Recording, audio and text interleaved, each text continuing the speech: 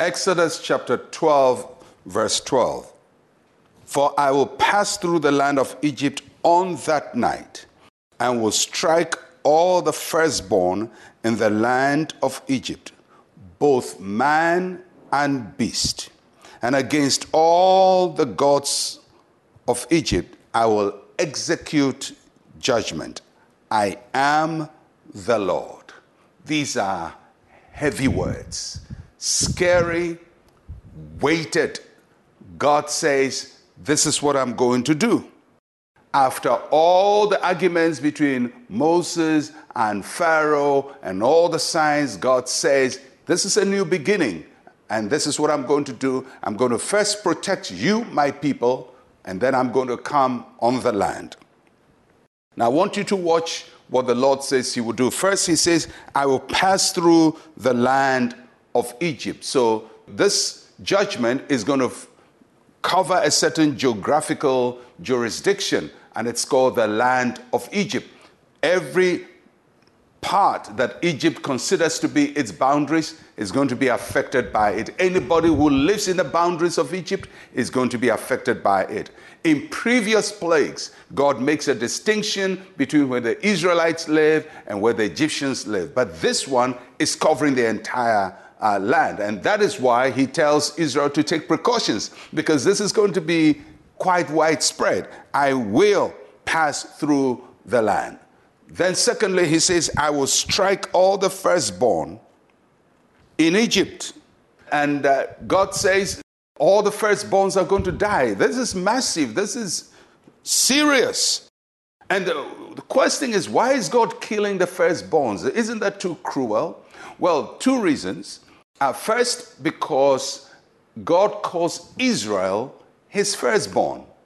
And why does he call Israel his firstborn? Because he's the first nation that he has revealed himself to and come into covenant with.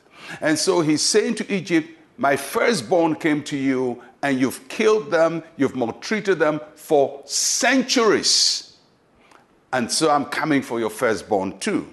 So the punishment is equal to the crime that has been committed. They touch God's firstborn, God is touching their firstborn. But if you watch it, this is what God has been seeking to prevent in Egypt. That's why he tells Pharaoh, let my people go, let my people go, let my people go, let my firstborn go. And they didn't let the firstborn go. He gives them more than 9 opportunities to avert this calamity, but they don't take it. So this is a calamity of last resort. All the plagues are to prevent this from happening, but they persisted and persisted and persisted, and this happens. So there is a final judgment that God wants to deliver all of us from, and he's going to give us all the chances to avert the final judgment. But if we don't, the final judgment comes. And that's what happened to Egypt. And then God says, not only will I strike the firstborn, I will also strike the gods of Egypt. So there's a spiritual warfare dimension to it. This is a way of God saying to Israel, you think the gods of Egypt are powerful? Watch how I conclude with them.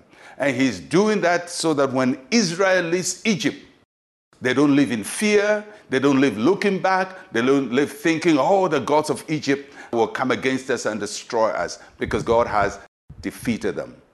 In the New Testament, that is what God does. When he saves us from sin, he doesn't want us to look at the gods of our families and the gods of the land and say, oh, the enemies will come against us. God already judges the gods, the principalities and powers, and frees us so we can walk in freedom without any fear of what is coming against us.